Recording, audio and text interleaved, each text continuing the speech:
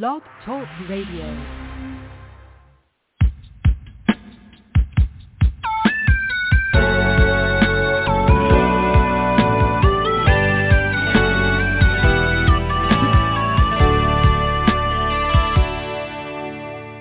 Morning, afternoon, or evening, and welcome to Hope for Today.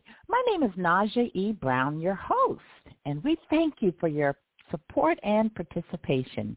Hope for Today is an outreach program of Yield to the King Ministry, and our hope and prayer for our listening audience all over the world is that you hear something that is encouraging, life-altering, or prompting you to study the Word of God. We welcome your comments anytime, and you can reach us through our website at yieldtothekingministry.org. Well, welcome to today's episode entitled, Christ is Risen, He is Risen Indeed. He is risen indeed. And I'm going to read the promotional material, which is short, but it's going to lay that foundation. Resurrection Day is a time of rejoicing.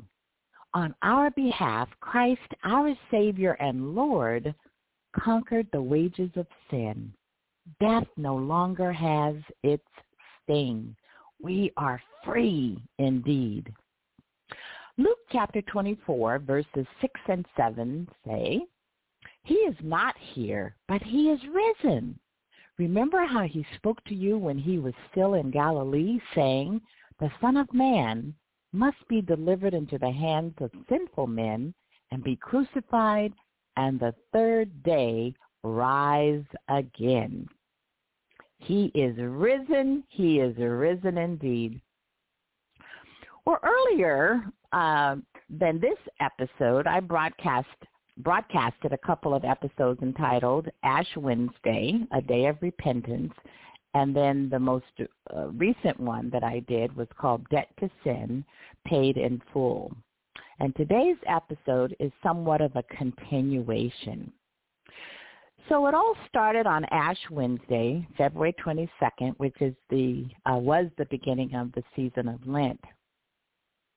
For the past 40-plus days, we have reflected on the goodness of Christ Jesus. We have had the opportunity to repent, fast, pray, and give alms. Christ accomplished on our behalf what we cannot attain on our own, His righteousness. 2 Corinthians chapter 5, verse 21 says, For He made Him who knew no sin to be sin for us, that we might become the righteousness of God in Him. The week between Palm Sunday and Resurrection Day, also known as Easter, is called Holy Week. In the Christian church, right now, we are in the midst of Holy Week. This solemn observance is a time of devotion to the passion of Jesus Christ. In the Christian tradition, Palm Sunday is also called Passion Sunday. It's the first day of Holy Week and the Sunday before Resurrection Day.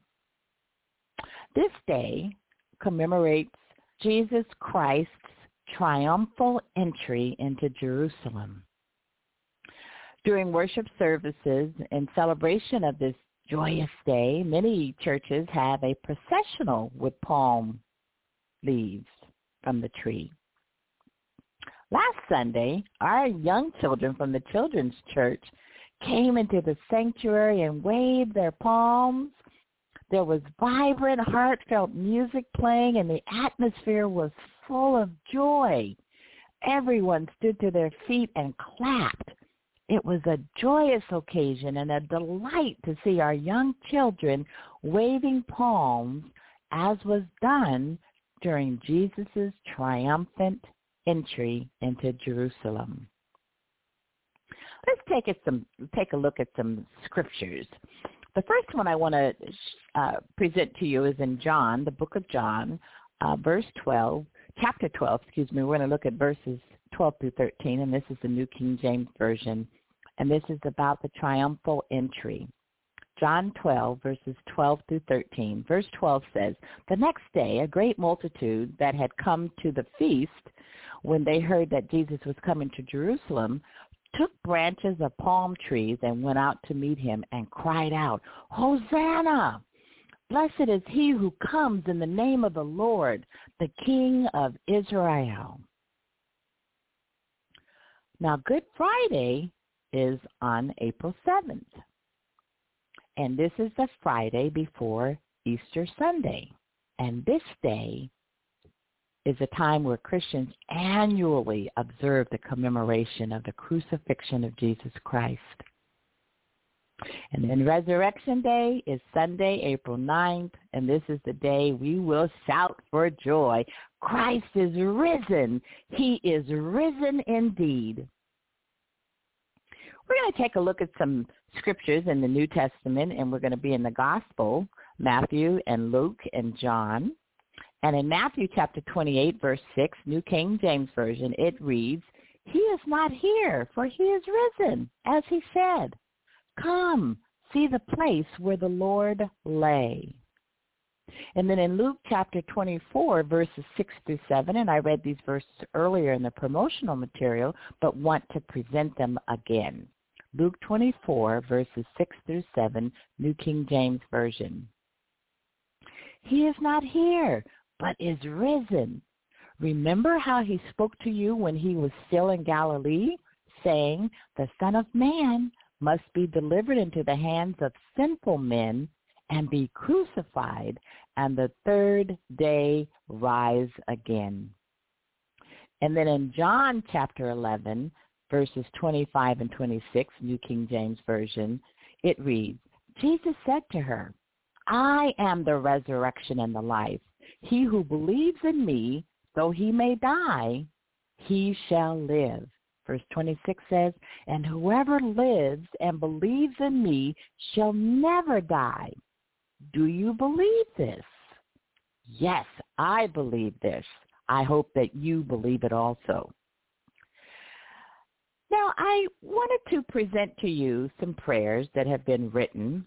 Some of the authors are unknown, and then there's other authors that we will give credit to. But these are prayers that have been penned by people, and I thought that they were just beautiful prayers, and so I want to read you 4 of them. And the first one is entitled, "This Joyous Time of Year." This joyous time of year. May the glory and the promise of this joyous time of year bring peace and happiness to you and those you hold most dear. And may Christ, our risen Savior, always be there by your side to bless you most abundantly and be your loving guide. The author of that prayer is unknown. The next one is entitled, "We Are One with the Risen Christ." Lord, we lift our hearts to you.